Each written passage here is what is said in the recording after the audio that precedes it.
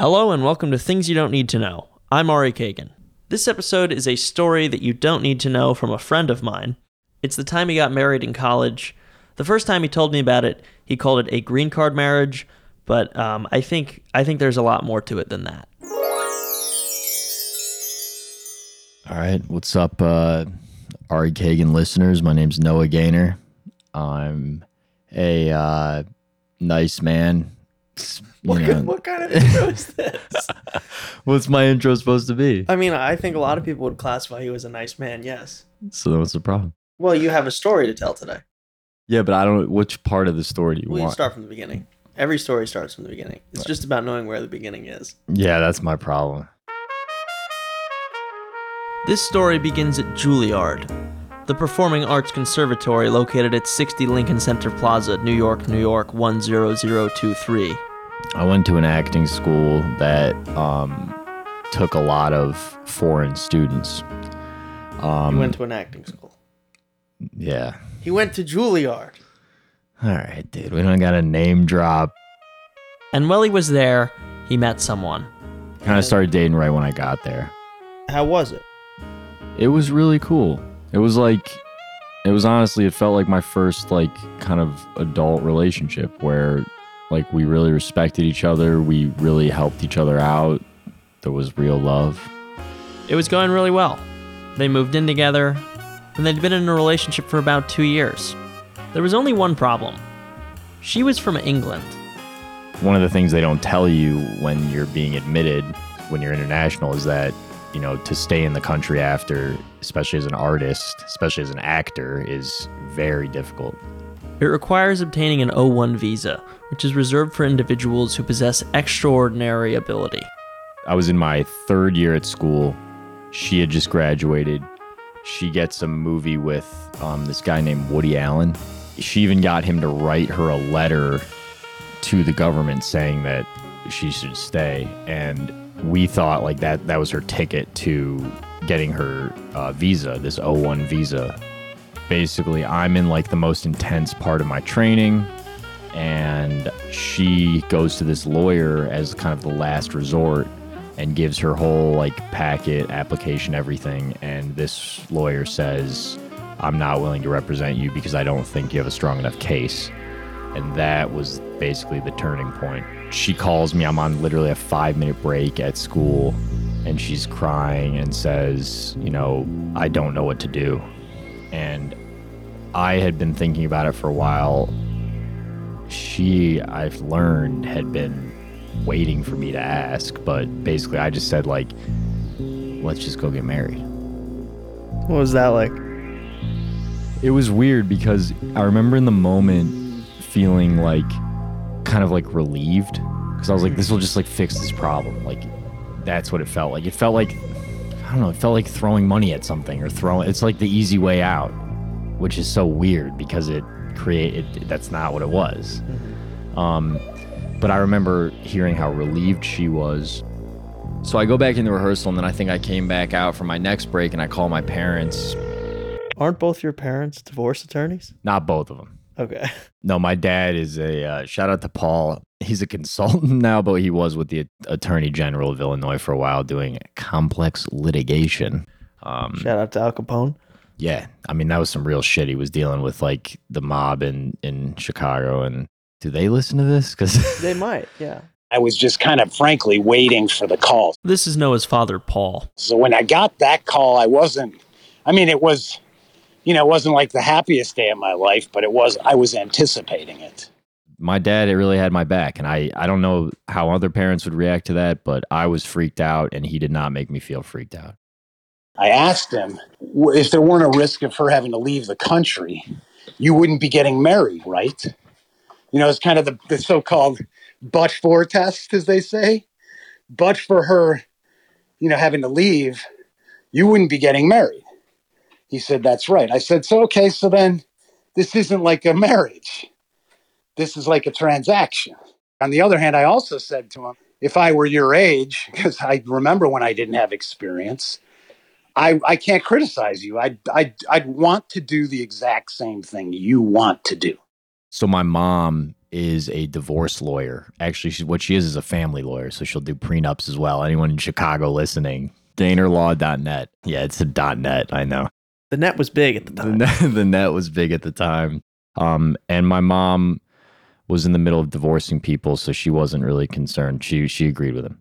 You know, I'm the mom, and I'm also a divorce attorney. And when I saw what they were doing, I'm like, you know, we know how this ends. I think at the time I was 21. Jesus. I go into school. I have to go up to the administrative director's office and ask for 3 hours off the following Monday. This all took place on a Thursday, so after a very long weekend, it was the day of the wedding. Going down to the city clerk's office, you walk in there and you've got like women in these huge gowns and guys in tuxes, and there's these like places, like tons of people selling flowers outside, and a huge backdrop in this long hallway where you can like take a picture in front of like the New York skyline. There's like a souvenir area, and there's like 2 rooms with, you know, 2 chapels, basically. Living in New York, I went to go check it out myself, and it is exactly as he described it. You have to have a witness too. So one of my classmates came who was he was from South Africa. And so I thought it was appropriate because he was going to probably have to go through with the same process, which he did. Actually, he did get married as well. So how did that go? It's going. Huh? That one's going. So yeah, that one worked out. Give it time. No, I'm kidding. You know, one thing my mom does say though, and this is something that she always says, you know, talk to me in 12 years. Apparently 12 is the number. Yeah, I could see that. Yeah. We walk in there. So I was wearing a denim shirt with a nice navy. A chambray. There we go. And the woman who was very sweet officiating the marriage, the ceremony, she had us like say all the shit. And then she was like, all right, you can now say your vows. And I did not have anything prepared. So I think I remember saying something like, we're doing it. I love you. And she said like a really nice thing. Yeah. And in that moment, you realized you would never have a successful acting career. Yeah. I mean, or just I'm too honest. I mean, first of all. We're doing it. Yeah, we're doing it. But she believed it. And that was like that was the big thing was like Why didn't you believe it? Because I didn't want it. Mm-hmm. Like I think like, I don't know. I always had this thought in the back of my mind that I was like, this isn't forever. It just didn't feel like it was forever, but nothing does to me. So I'm kind of like, maybe that's a problem I have, but it's just different. The culture is different in England. People who are 24 years old are getting married and having kids. At least the ones who had gone to school with her, and so it wasn't so weird. It was like it felt kind of right for her. And I also think like the security of like after graduating and having been through like her first couple professional gigs, she felt like it was right. And I was very much in the thing of like, I'm like a skinny ass kid who like now is finally like becoming a man. I don't know if you can hear it in my voice, but that was the moment that I realized inside of me that I did not understand what I was signing up for at all. After the break, married life. When you need mealtime inspiration, it's worth shopping Kroger, where you'll find over 30,000 mouth-watering choices that excite your inner foodie. And no matter what tasty choice you make, you'll enjoy our everyday low prices, plus extra ways to save, like digital coupons worth over $600 each week. You can also save up to $1 off per gallon at the pump with fuel points. More savings and more inspiring flavors make shopping Kroger worth it every time. Kroger, fresh for everyone. Fuel restrictions apply. Another day is here, and you're ready for it. What to wear? Check. Breakfast, lunch, and dinner? Check. Planning for what's next and how to save for it? That's where Bank of America can help. For your financial to-dos, Bank of America has experts ready to help get you closer to your goals. Get started at one of our local financial centers or 24/7 in our mobile banking app. Find a location near you at bankofamerica.com/talktous. What would you like the power to do? Mobile banking requires downloading the app and is only available for select devices. Message and data rates may apply. Bank of America N.A., member FDIC. This episode is brought to you by Snapple. Welcome to the Snapple Market Auditory Experience. Close your eyes. Imagine you're walking into your neighborhood store. You make your way to the back and reach for your favorite Snapple flavor. You can't wait. You take a sip. Whoa, that's a lot of flavor. What flavor are you holding? Now open your eyes and check out Snapple.com to find ridiculously flavorful Snapple near you. Welcome back. I know my producer hates this joke, but if you're just joining us, Noah has gotten married and is adjusting to his new life. Did everything change at that point in the relationship? Oh, yeah. Like, what was the first week like after getting married? It was like this tug of war between transaction and like wanting to believe like the actual romantic kind of like this is supposed to be this way. Like my ex's family being, you know, the British, they were like very excited. Like we're like, God, we've been waiting for Noah to do this. And that was another weird thing for me because I was like, why didn't anyone say that to me then? Like if you were waiting for me to do it. I got a ring. That was a big moment because it was like, we got to do all this stuff to sell this. And I started wearing it and I would get reactions all the fucking time. I got back to school after summer and I was wearing it. One of my classmates, the guy who was my witness at the wedding was like, God, it's just so weird to see that on your hand. I kept having the thought, like, I just need support, please, from everyone. Like, I don't need to hear how weird it is. I already feel weird. And like my class threw a party for me and my ex didn't want to come because she was so embarrassed. That was one of the times I really loved being married because I was like, oh my God, people are like celebrating us. Like they were celebrating this thing that I hadn't fully celebrated myself.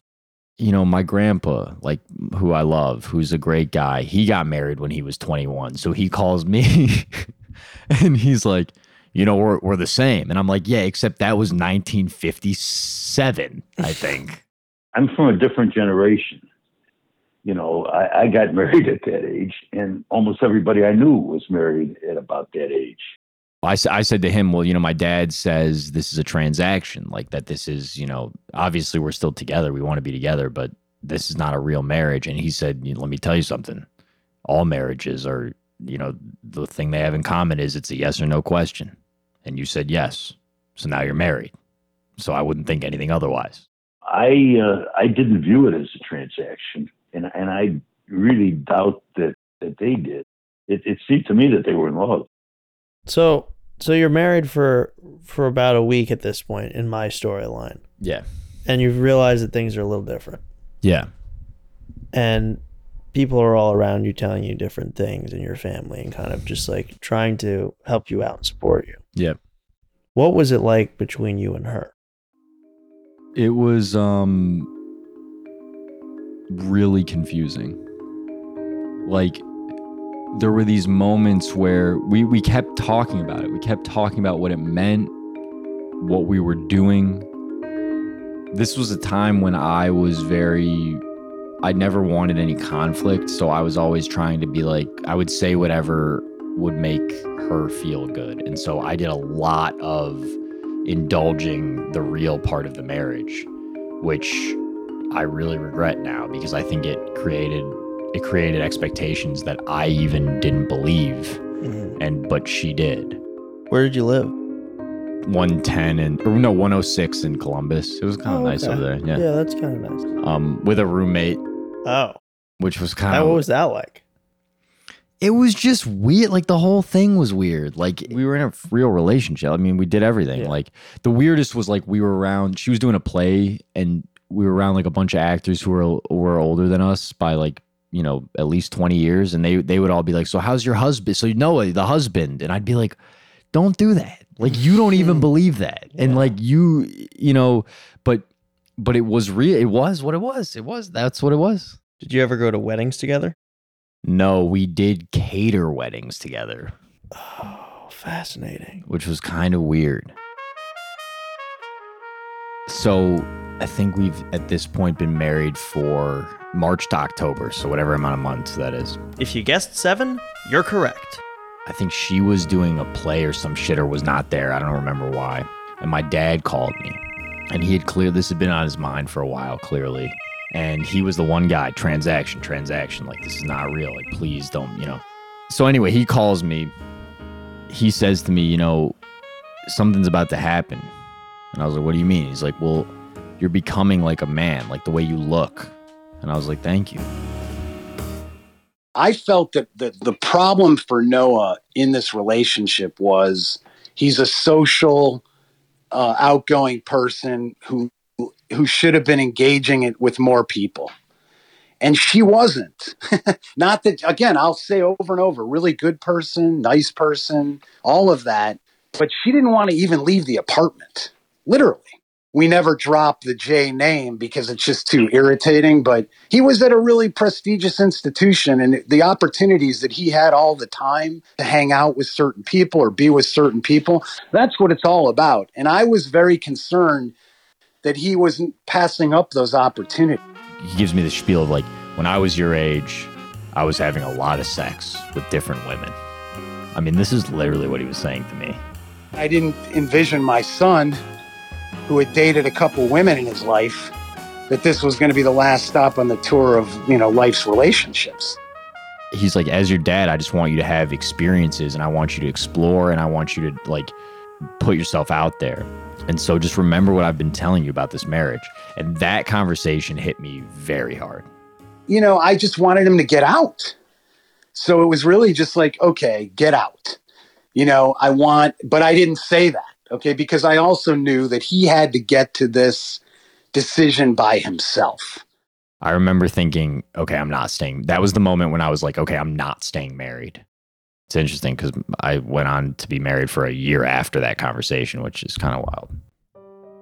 So then I graduate from school. That was a big moment too. I started being like, oh shit, okay, how's my life going? I went from having these 14-hour days at school to just having like free days, side jobs, and just like fucking around. I started wanting to like have other people in my life from, you know, other times, like friends from Chicago who now lived in New York, people who were not actors. And my ex was like she just wasn't, we didn't have similar interests when it came to that stuff. I got my like first job that was going to take me out of town. It was a feature film by the name of Dead Sound. So I go out to do this movie. It was in Block Island, which is a really fun place. We were actually in an okay spot when I left. And 4 days in, we have our first day off, and I call my wife to say, I love you. I'm having we're going to go out. Can't wait to tell you all about everything tomorrow. I have the whole day off. Like, we can FaceTime, whatever. She has a full-on breakdown, is like, I need you to talk to me right now. Otherwise, like, I'm going to lose my shit. I was like, you're ruining my first movie experience. Like, which, you know, she was. So then I hang up. She calls me like 40 times. I'm getting wasted, not answering. And then I basically go to sleep at like 4 a.m. And I woke up at 8 and I knew I was going to call her and end our relationship. And I FaceTimed her and I said, I will do anything you want, anything that you need to keep your green card, to have you stay in the country, but I'm done. I'm done. There's nothing you can say. There's nothing I can say. This is it. And that was horrible. Why? I mean, first of all, I think that's kind of shitty. I think there's no good way to do it, but like, you know, I know the criticism I'll get from, like, it's very easy to get pissed at someone for doing it that way because it's like you're not giving like the full. So then from that point on, we only corresponded via email, and it was very formal and super uncomfortable. 3 weeks later, Noah would return to New York and she would move out of their apartment. Going into an apartment that you've shared with someone for a long time and seeing half the shit gone is that was the first person I ever lived with. And like, that was shocking to me. And that made me realize it was for real. I remember just thinking like, do I just like do things alone now? Do I, you know, and then also just like, did I just ruin this person's like life? So how did you actually get divorced? What was kind of interesting was we were in the middle of doing a post-nup, which is the same as a prenup, except after. And my mom can't practice. She the laws in different states are different for all of this shit. And so she had gotten us a lawyer to do gotten me a lawyer to do the post-nup. And I was supposed to call him to schedule a meeting to do that. And then eventually I was getting divorced. So I called him and I was like, hey, remember that thing we were going to do? Can you actually represent me for something else? And so it was pretty simple, like, because we didn't share anything, had no assets or anything. It was just kind of like, you got to sign these papers. And then it took like a certain amount of time to process, which is, I think, why she ended up getting the green card. Because we split up in October, almost November. We got technically divorced in April. So it took like a long time. Yeah, I mean, I remember seeing her signature on the paper. Like, that was the last like correspondence I had with her, was seeing her signature on the fucking divorce paper. Well, I think the divorce itself was painful, as all divorces are, even though it was pretty bloodless. And it just took time to get done. And it was sad. Almost all divorces are sad, no matter how nasty they start out. So this was just a sad end to a sad breakup. These connections you build with people and the relationship you build has a lot of layers to it. And I just don't even know if I'll ever be married again or if I'll ever be in something like that, because I don't trust it. And I don't find it to be. It's so funny because my next girlfriend was this person who like really wanted like the like Disney, we're meant for each other and you're the one and all this bullshit. And I remember being like, God, maybe I should go along this path now, because like I didn't really indulge it in that way. And now I'm just like, no. Mm-hmm. When you're forming these partnerships, which are great things, like, don't be thinking about all this bullshit, and don't be worrying about the marriage. Don't be worrying about what it may turn into. Just be with the fucking person and try to build on like helping each other and helping yourself and loving and enjoying it and indulging the hard parts. So we'll see. I mean, it's made me have a really hard time opening up to people in a way that I truly believe will be worth it for someone to want to be with me. And I don't say that to like have a pity party, because fuck off. But I do say it to be like, look, it definitely it fucks with me. But I think the success, at least the success from this one, was that like, I think we both actually made each other better for going through all of this shit together. And like, there was obviously trauma, as there is in any relationship ending. And yet like, I never felt any sort of like hate towards her or like any sort of negative feelings. I felt just like, it was almost like, it really just felt like the end of the end of a chapter. He wasn't ready to get married. This is Noah's grandfather again. But, I wouldn't characterize it as a green card marriage at all. And it's interesting. I mean, if you look at the end of it, she got the green card, right? And she's back in England. It wasn't like she was desperate to be here except for him. A couple months after they got divorced, that summer actually, she booked a play in Noah's hometown of Chicago. And my grandpa went to the show. I fucking knew it. I knew you were going to say that. Yeah. Her picture was on all of the lampposts, and we go to that theater anyway. So I went to see the play. And he waits after. Oh my God. And he took her out to a bar. And this is honestly the sweetest fucking thing. And I love this guy for this, because like this is what gave me the closure. Was she said to him, apparently, I feel like I fucked it up. And I think she felt that way because I think she regretted losing her shit when I was on my first job. She said, like, I feel like I fucked it up. I feel like I ruined it and it's my fault. And he said to her, it's no one's fault. You were young, and like that he loved both of us. That honestly is some sweet ass fucking shit. I really hope you enjoyed that. We'll be back next week with our regularly scheduled programming. I'll be playing professional poker. And as always, thanks for listening. Things You Don't Need to Know is a Hyperobject Industries production. The show is hosted and written by me, Ari Kagan, and produced by Harry Nelson, Claire Slaughter, Jordan Allen, and also me. Additional help from Daniel Truo-Matis. Our executive producer is Adam McKay. If you like Things You Don't Need to Know, head over to Apple Podcasts, Spotify, Stitcher, or wherever you get your podcasts, and hit subscribe.